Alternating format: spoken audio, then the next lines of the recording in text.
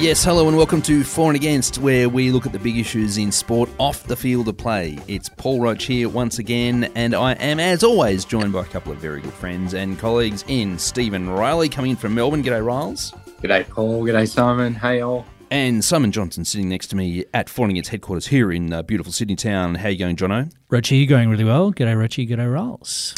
Ahead in the show, we'll look at artificial intelligence in sport, AI in sport. It's here already. So what's it used for and what does the future hold? In the shootout, we'll look at rugby going both PE and PC, the Saudis mooted IPL competitor and a new payment system hitting our stadiums, amusingly called The Runner. We'll come to that towards the end of the show. Of course, we'll wrap up the show with Red Card, Yellow Card, where we enjoy dragging back into the spotlight the errant ways of sporting types who've done things they would rather have not have done and not be reminded about. You can get involved in the segment by using the hashtag RedCardYellowCard when you're prying through social media and you see something that might be worthy of inclusion in that segment. So once again, hashtag RCYC, as in Red Card, Yellow Card. And apologies to the Royal Cork Yacht Club, who also try and use that hashtag. Speaking of the socials, you can find us on Twitter at @ForAndAgainst_ and on Insta @for.and.against. However, for now, let's get into the show. German magazine Die Aktuelle, I think, got itself into all sorts of strife recently, publishing a story that supposedly contained quotes from Michael Schumacher, who has otherwise not been heard from since suffering a debilitating brain injury in a ski accident about a decade ago. Now, as you'd imagine, with his privacy being fiercely guarded, any news, however tiny and however scrappy, is big news. And so it was that this magazine used AI to generate quotes that sounded like they were from Michael Schumacher, and it caused quite a stir. Now, in fairness to the publication in question, their cover did add the tagline, "It sounds deceptively real." So it kind of hinted at the fabrication, right? And the article itself did spell out that all the quotes were in fact AI generated. But that didn't stop a couple of people at the magazine getting fired over the messy situation it had created. What it also did was get us thinking about the presence of AI in sport. So what it's contributed so far, the good and the bad and the ugly, and what we might expect the future to hold. Who's going to start us off? Steve, what's been your experience so far? What have you seen when it comes to AI getting its tentacles into the sporting landscape? So I think the first thing to note is that AI has been around for a while. What's going on right now is that AI is coming up to another level. You think about the way stats have dominated sport. Historically, especially in American sports, stats have been everywhere. In the last few years, it's just gone exponential in terms of use of AI for strategies, for where players in basketball are going to shoot. The whole game has changed from being played close to the basket to being played around the three-point line because the stats don't lie, and they run simulation after simulation and they play the strategies out that way. What we're also seeing, though, is AI going into the whole ecosystem of sports management from the way it's covered. I can see a day very, very soon where we have sports journalism that's just automatically generated by the AI. Honestly, the table is set for a whole array of AI courses. Bruce McAvaney as an AI commentator. That would be a scary thought, wouldn't it? Riles, it's interesting there you make the very good point that it's not new, but it has stepped up. And obviously I think the what I'll call the retail market, for want of a better expression, has probably been hit over the head. We've been hit over the head with the arrival of ChatGPT, where suddenly this program can pretty much produce some pretty good content that to your instruction that is very close to being hard to tell from something that might have been written for a human being. So I think we've only seen that in the last handful of months as we speak. Yeah, and I mean, to your point, Riles, one of those points, the machine learning aspects of things and using it to interpret the data, you alluded to it having happened for a number of years. I guess that was Moneyball, but is this, Moneyball 2.0? It's really taking it to the next level. Good points you raise about the change to the NBA. The other thing that I guess we might see is in relation to the spectacle of sports and going to sporting grounds, and whether or not virtual reality or augmented reality can be involved in the stadium experience. That's something that I think will happen in future as far as wearables and those sorts of things. Yeah, look, I think it's probably worth talking a little bit about why it's taken off, why the step change has really happened. If you think about it, so ChatGPT followed a previous AI technology called GPT-3. GPT-3 took about was it 5 years? 2 years, I think, to get 1 million users, and ChatGPT took 5 days. It took 5 days because all of a sudden it had two things that AI didn't really have before. One, it had an easy interface. So it's effectively almost like a Google page with just a single bar. So it was really easy to navigate. Before, you needed a bit of coding to sort of set it all up for you. The second thing it did is they set it up in an ecosystem so that you could basically put apps on top of it and you could connect it into other things. So what they did was they built a way of doing this. Large language models. There's the ability to take to interpret data that gets fed in, and then they made it easy to access and plug into devices or applications that will use it. And that's why it just went nuts, and people can see, and the people are now driven to come up with ways to use it. My head's exploding with just what the potential might be there. I mean, I was having a bit of a poke around, having a look at some of the practical applications that it's been used for. And Riles, you've already hinted at this, but there's a company, for example, called Sports Picker AI, and the following is not an endorsement necessarily for Sports Picker AI, by the way, but they've been doing exactly what you described, Riles, for a number of years, where they've been churning data and trying to build models and. They're effectively giving tips. I assume there's some sort of subscription kind of thing in there. For sports betting. Yeah, basically, right. Correct, yeah. So apparently during COVID, there was some sort of step change in the tech. So the team started analysing all the predictions made over the last year. Then the data science team built a model comparing the swarm's prediction to the published odds and eventual outcomes. They found several patterns in the data that gave us actionable ways to make the picks better in the future. In short, they were able to add a layer of intelligence to the Sports Picker AI predictions. So now, whether that's marketing spiel, I'm sure there's an element of that, but there's probably also an element of truth in that. So there's a lot of companies that are on the in the sporting ecosystem, as you call it, Steve-O, for whom this is a big thing. So it's not just being able to produce a letter; it's all sorts of different applications. Yeah, look, I think one of the things, let's just pick on producing a letter for a second. One of the really interesting things that I'd suggest to our listeners is worth a try in whatever business you're in, is if you ask ChatGPT to write a speech in the style of anyone that's on the public record up to 2021, because that's all the data that's been fed into ChatGPT at this point, and it'll do that, and then ask it to write a press release, and in seconds you'll have a press release which looks fantastic. And then just think about that in whatever job you do. That not that it's going to take your job, but you can use it to do a first draft of a press release. You don't have to sit there and go, oh, what am I going to write? How am I going to say it? What should my first be? They're just running through the algorithm, and your first draft is there. And we all know it's easier to work off a draft than off a blank page. It's really interesting way to think about it. So the PR department of the sporting organisation has just been kaput or been taken over by machines. No doubt the customer service department as well, because they could ChatGPT could write the reviews, you would think, if there are any issues, or have a virtual customer service agent, chatbots. I think that's a doomsday scenario, though, Jono. And I think Riles has just sort of said then alluded to the fact that the jobs aren't really under threat. Maybe a small number might be, but you will still need that human element as oversight for the time being until they take on sentience, if that's the word.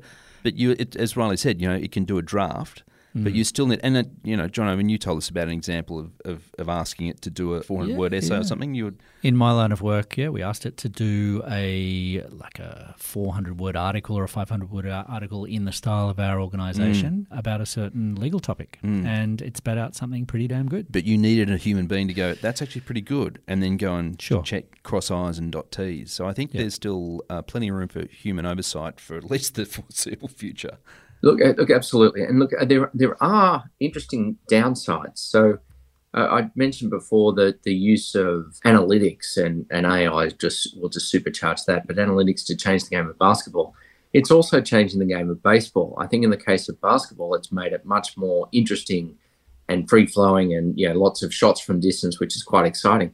In baseball, it's arguably made it quite boring because it's taken away the intuition and the guts of the general manager to make that change to the batting order or change the pitcher. And I think it'll be a phase. I suspect over time, the commentary will actually say, well, the computer says he should do this right now, but Roach is going the other way and he's blah, blah, blah.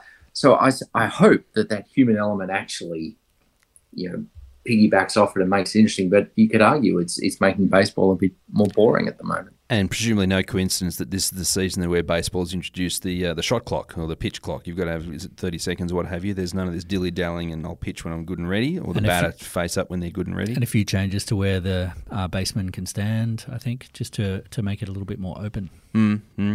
And back to another interesting AI example, and this is in the area of health. Now, of course, this has wide application outside sports, but whenever you're talking about muscle injuries, you can imagine that the sporting industry sits up and takes notice. So there's a group called Springbok Analytics, and I don't know where they're from, but I can guess. They have apparently an AI-powered platform that helps turn two-dimensional MRIs into three-dimensional models of muscles. So again, not just a sporting application, but anything that makes diagnosis and repair of muscle injuries faster and more efficient and more effective as well, has some pretty significant ramifications for sport. So much so that the Chicago Blackhawks are actually an investor in this company, and that company also has partnerships with both the NBA and the NFL. And I'm no doctor, obviously, but one interesting thing was that this allows you to go and see, okay, so the hamstring has actually 3 or 4 different muscles, and if one's damaged, the others can compensate, and other parts of the body can compensate. And the athlete can pass mobility tests, for example, but you don't know that it's actually there's some sort of compensatory thing going on. So this model allows you to go in and go, that one there, there's a problem with that. So surely it's that level of detail, that little extra layer of detail that they can go into, that the sporting organisations and sporting clubs will be right onto, right? So they can get someone back in 6 weeks instead of 8 weeks, or they can prevent an injury that would have had someone out for 4, and they just go tweak, and they fix it, and they're out for 1 or something while they do what they need to do. I think that it's, if you actually play this game out, they hope that AI will prevent these things before they happen. Predict them in advance. I remember seeing a demo by GE half a dozen years ago where they basically would change the street lights. They hoped, the day before the bulbs blew, and the idea was just taking it, being as efficient as possible with everything. You can see that applying to what you've just said, the sporting team, people, facilities, the whole thing. Well, it'll be interesting. I mean, there's lots of areas that it can have an impact on obviously life in general, but all sorts of different avenues of sport. So hopefully we'll keep our jobs, and it'll be interesting to see how AI impacts on sport in the future. On to the shootout now, where we cover a few more topics in slightly shorter fashion, and let's turn to rugby first. It seems that Rugby Australia has gone down, and maybe had to go down the same path as New Zealand Rugby, as the NZR. After being on the brink of bankruptcy at the onset of the COVID pandemic, Rugby Australia is apparently going to post a profit at its AGM for 2023, although apparently still paying off debts. Apparently they borrowed 40 mil just to stay afloat around the pandemic time. It's tough times there for a while, wasn't it? It was. Now, Rugby Australia is said to be looking to sell up to 19.5% of the commercial element of their organisation to a private equity firm. And apparently Silver Lake is the front runner there. They're the same mob that NZR got into bed with at some stage in 2023, which could bring in anywhere from 150 to 250 mil, which is a good chunk of money, I would have thought. So as I say, that's slated for sometime later in 2023. It seems to be the way of the world, Jono. It is the model, isn't it? I mean, we've talked about this before, obviously, on the show. I think it's showing great leadership by Rugby Australia. It's great to see us talking about rugby in a positive way. That's true. After the past few years. I think Hamish McLennan is doing a pretty good job in revving up the rugby league as well, talking about poaching players. But the private equity thing I think will be really interesting. If those numbers prove to be correct, and the rumours are there'll be an announcement over the next couple of months, that'll be a serious injection of cash into the game, given where it was a few years ago. It's interesting when the All Blacks story came up 12 months ago, I think the hue and cry was, how can you possibly sell a chunk of our national team? And I must say, I, for one, related to that sort of thing. It's the All Blacks. It's sacred. You can't do that. But, yeah, again, this is my question. Do they have to? Do they need to? It's, how much value to put on the sacredness of your sporting team, Steve? Well, I mean, the real question is, what are they going to use the money for? Well, right. I think I appreciate that Rugby Australia needs an injection of cash, but what are you going to use it for? Are you going to go and pick a couple of wingers from the Brisbane Broncos? Are you going to pay top dollar for someone to convert, or are you going to invest it in the grassroots? I suspect they're going to choose the wrong option. 150 mil buys you a lot of wingers. I would have thought there'd be a bit left over for developing the game a little bit better than perhaps they have. Maybe even a Nathan Cleary, if the rumours are correct. No, okay, yeah. I mean, they've got a lot of work to do, rugby, on that grassroots thing. They're not getting the participation at junior levels that they once did. They have some big events coming up in Australia to hopefully from their point of view, to capitalise on, including the Lions Tour in 2027 and other things. So that's a good point, right? That private equity do these things to get a return. So it's all about what's the time frame that the private equity mob is prepared to take in order to get a return. Now, they can go short term and say, we're going to get Cleary, we're going to buy a couple of wingers, we're going to invest in some fanfare and hopefully bring people through the turnstiles. Or they can take a slightly longer term view, invest in the grassroots and trust that it's going to pay off. That's a much riskier bet from a private equity point of view. I think this is a deal with the devil for Rugby Australia. And private equity does tend to have shorter time frames than your average investor that might be thinking long term. Interesting, one to keep an eye on. Also, the Wallabies will wear white when they play Portugal this year's Rugby World Cup. Jono, did you see that? I did see that. Rugby goes PC, as you said. I hope it doesn't mean they're surrendering. Indeed. But yeah, look, it's part of the IRB policy to accommodate fans with colour blindness. I must say it's the first I've heard of that, but that will be interesting to watch the Wallabies wearing white. It will be very interesting. And it's something to do with the red and the green, isn't it? Apparently it's... I think we do have a few colourblind listeners, actually, so we'll have to get one of them on for one who used to be a neighbour of mine. But yeah, we'll have to have a chat about it. That explains a lot. It does, yeah. No, I'm just joking. That's a complete joke. And I didn't realise until I was poking around that it affects quite a number of men, like 1 in 12 men or something, and about 1 in 200 women or something like that. It's a bloke thing. I see. Secret men's business. Well, I don't care what the Wallabies are wearing as long as they win at the Rugby World Cup. Now, on to cricket. Look, if the Saudis have done to golf what 2020 did to cricket, what the hell do the Saudis think they're going to do with 2020 cricket?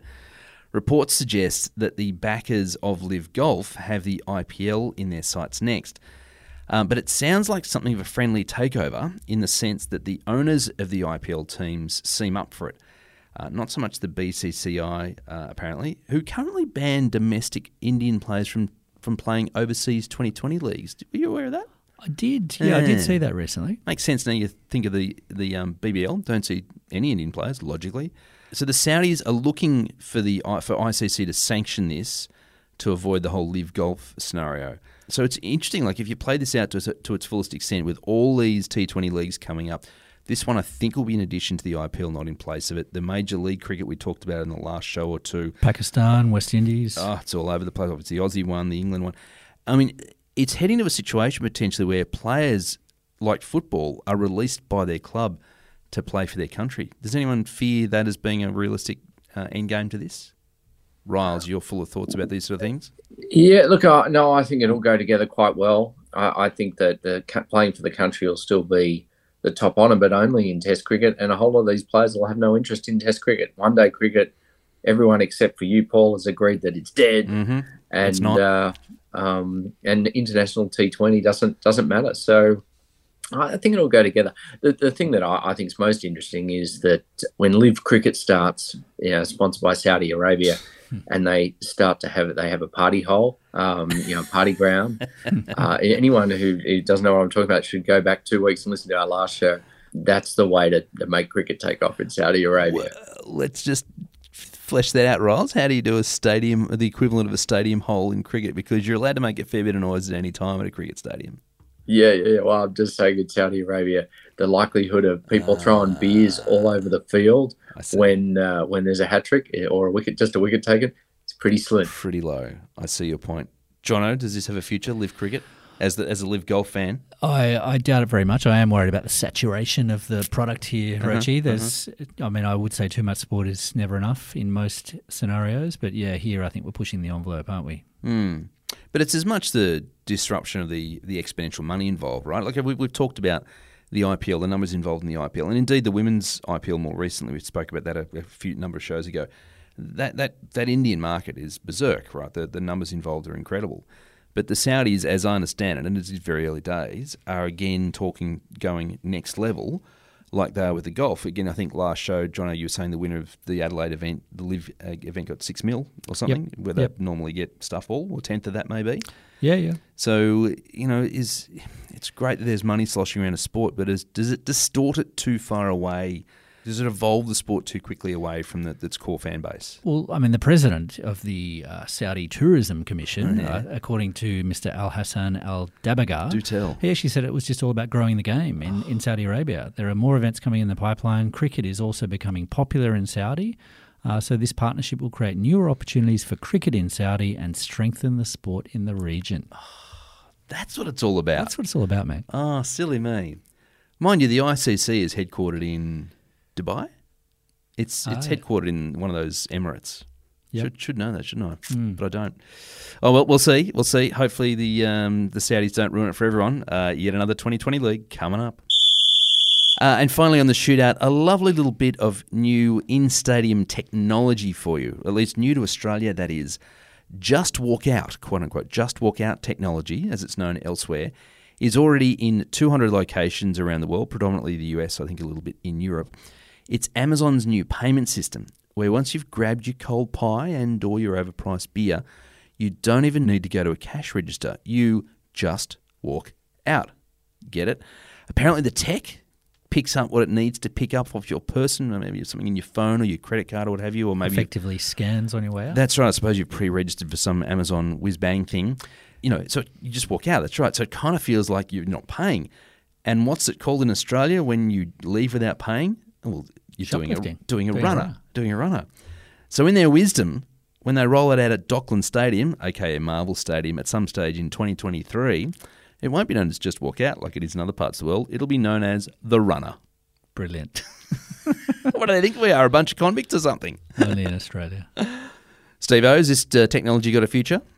Yeah, it's been running for years now in the States. Amazon Go is the trial they've been steadily growing around the country. I need to do a bit more research about how you pay, because clearly before you walk in, you've got the app or you've got your card, you've got your payment means is sorted before you go in.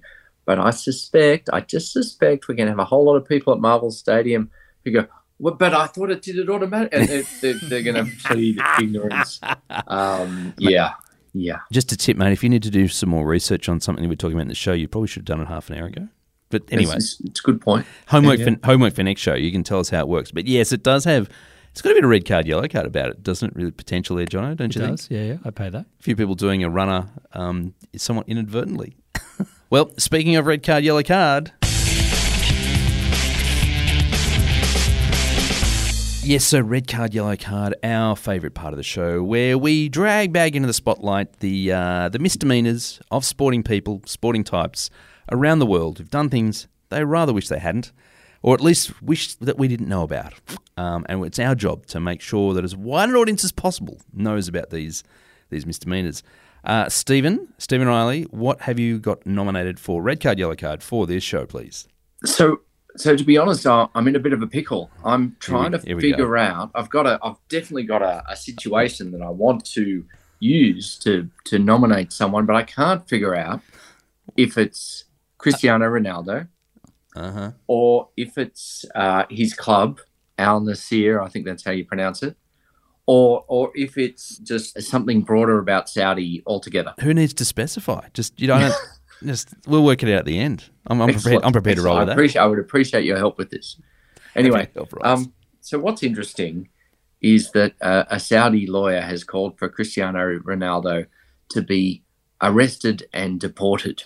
And the reason for this, and I'm only just qualifying for red card, yellow card, is as he has, just after he's left the field of play, That was close. and he's on his way to the dressing room, well, he has grabbed himself in the genital region, right? Just inadvertently, or as a deliberate gesture towards someone or something? Well, therein lies lies the rub. Can I say that? Ugh. He has been accused of it being a gesture, and by the looks of the footage, perhaps it was, but the club Al Nassr has said no, he suffered an injury when he was playing, and he was just feeling sore as he left the field. That's a very Riley red card, yellow card nomination, isn't it, John? Gets himself into all sorts of trouble, both Yeah. Riley and Cristiano. Yeah. Yeah, right. I see your conundrum here, Riles. I mean, the obscene gesture could be what they paid him for turning up that day, but I don't know. Yeah. How you nominate there? Who's the one doing the accusing? Some lawyer bloke. Some Saudi lawyer bloke, yeah. Yeah, well, he's not really a sporting person, is he? So let's go with Ronaldo. I think. Yeah, okay, Ronaldo. Yeah, what sort of Yellow goose grabs themselves there in a country like that? For goodness' sake, good to hear he's still going around though. Jono, well, hang on. Do we go yellow card for Cristiano? You can't yellow. go red on that. Can you? Yeah. It's Borderline, but I'll give it a yellow. on balance of probabilities. It's Yep. yeah. Jono, what have you got? For us? Well, Cristiano is obviously a multiple nominee, and I've got He someone is. else who is a multiple nominee, funnily enough, our old friend Mario Balotelli. Oh right, One of our It's been a former while. panelists, Gilbert, is a big fan of Mario. So, He's still alive. yeah, Wow. and he's... I had Is to- this the bloke that one of the previous nominations was he was going to someone's place, the coach's place, and the coach got in his car and said, "Follow me." He just did not know where he was going. Yeah, there was that, and he had a statue of Statue? himself Yeah, and right, all of right, that. right. Didn't Yeah, he he's set had- fire he's to had his plenty. bathroom a few years ago as well? There's plenty. You're stealing my thunder, but there is plenty. Sorry, John, do no, go that's on. quite okay. But look, Mario where's he playing now? He's playing Saudi Arabia. with that Titan, Sion in Switzerland. So I think he's like 38 or 39, but he's still playing. What has piqued my interest this week is that he's decided, because he's bored of them, he's getting rid of all of his fast cars. So I noticed this article. That he couldn't drive anyway. Probably couldn't drive anyway. So he's selling off his fleet of supercars, not because he needs the cash, allegedly, not because he's in any financial difficulties whatsoever, but he just said he's bored of his RSQ8, his 500 Abarth. I don't know what that means, Rochi. Yeah, it's pretty His small. GTR Nismo Nissan. Yeah. There's also a photo of a white Bentley.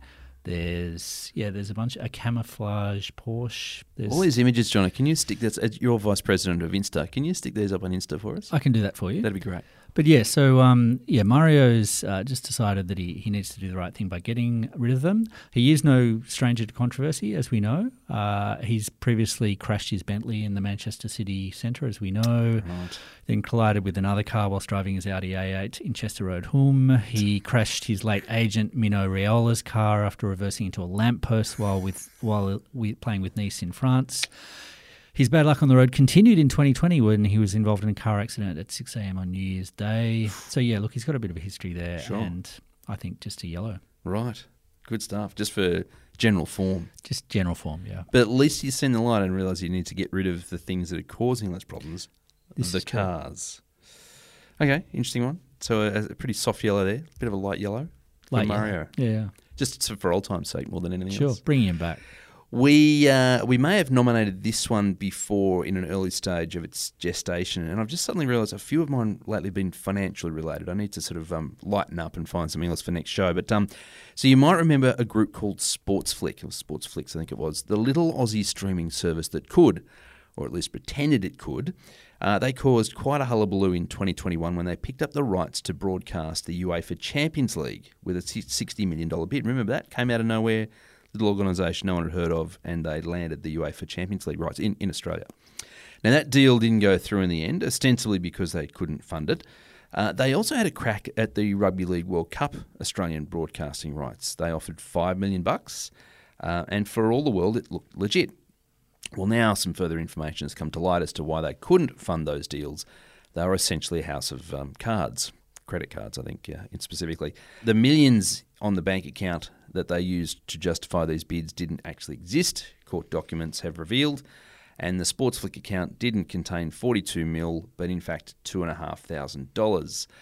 This was one of many forgeries cooked up by Sportsflick founder Dylan Azzopardi to swindle $2 million from not just any old punters, but from the backers that joined him on the pretense that they were helping him fund these eventually unsuccessful bids for these sporting rights.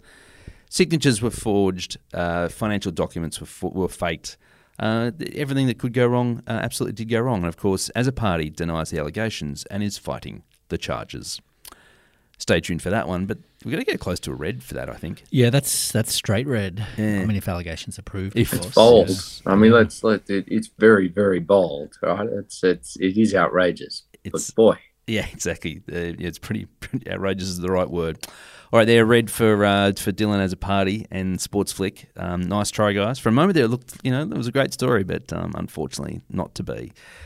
And so with the conclusion of Red Card, Yellow Card, we come to the conclusion of another episode of For and Against. Thank you for everybody's company and listening, and thank you, Stephen Riley, for being part of the show. Look, sorry, guys, I've just got to go and use my crypto to get the rights for the World Cup. Anyway, yes. Thanks, Paul. Thanks, Simon. See you guys. Good luck there, Steve. Good luck. Goodbye. Not good luck. Well, good luck and goodbye, Jono. Yeah, Thanks for being part of the See you, show. Richie. I'll have my chatbot here in my place next show. Will we notice the difference? That's the big question. Tune in next time. And it's goodbye from me, Paul Roach. Don't forget, find us on the socials at For and Against on Twitter, for.and.against on Insta, where we might have Mario Balotelli's car fleet for sale. And until another show in a fortnight's time, it's goodbye from me, Paul Roach. Bye for now.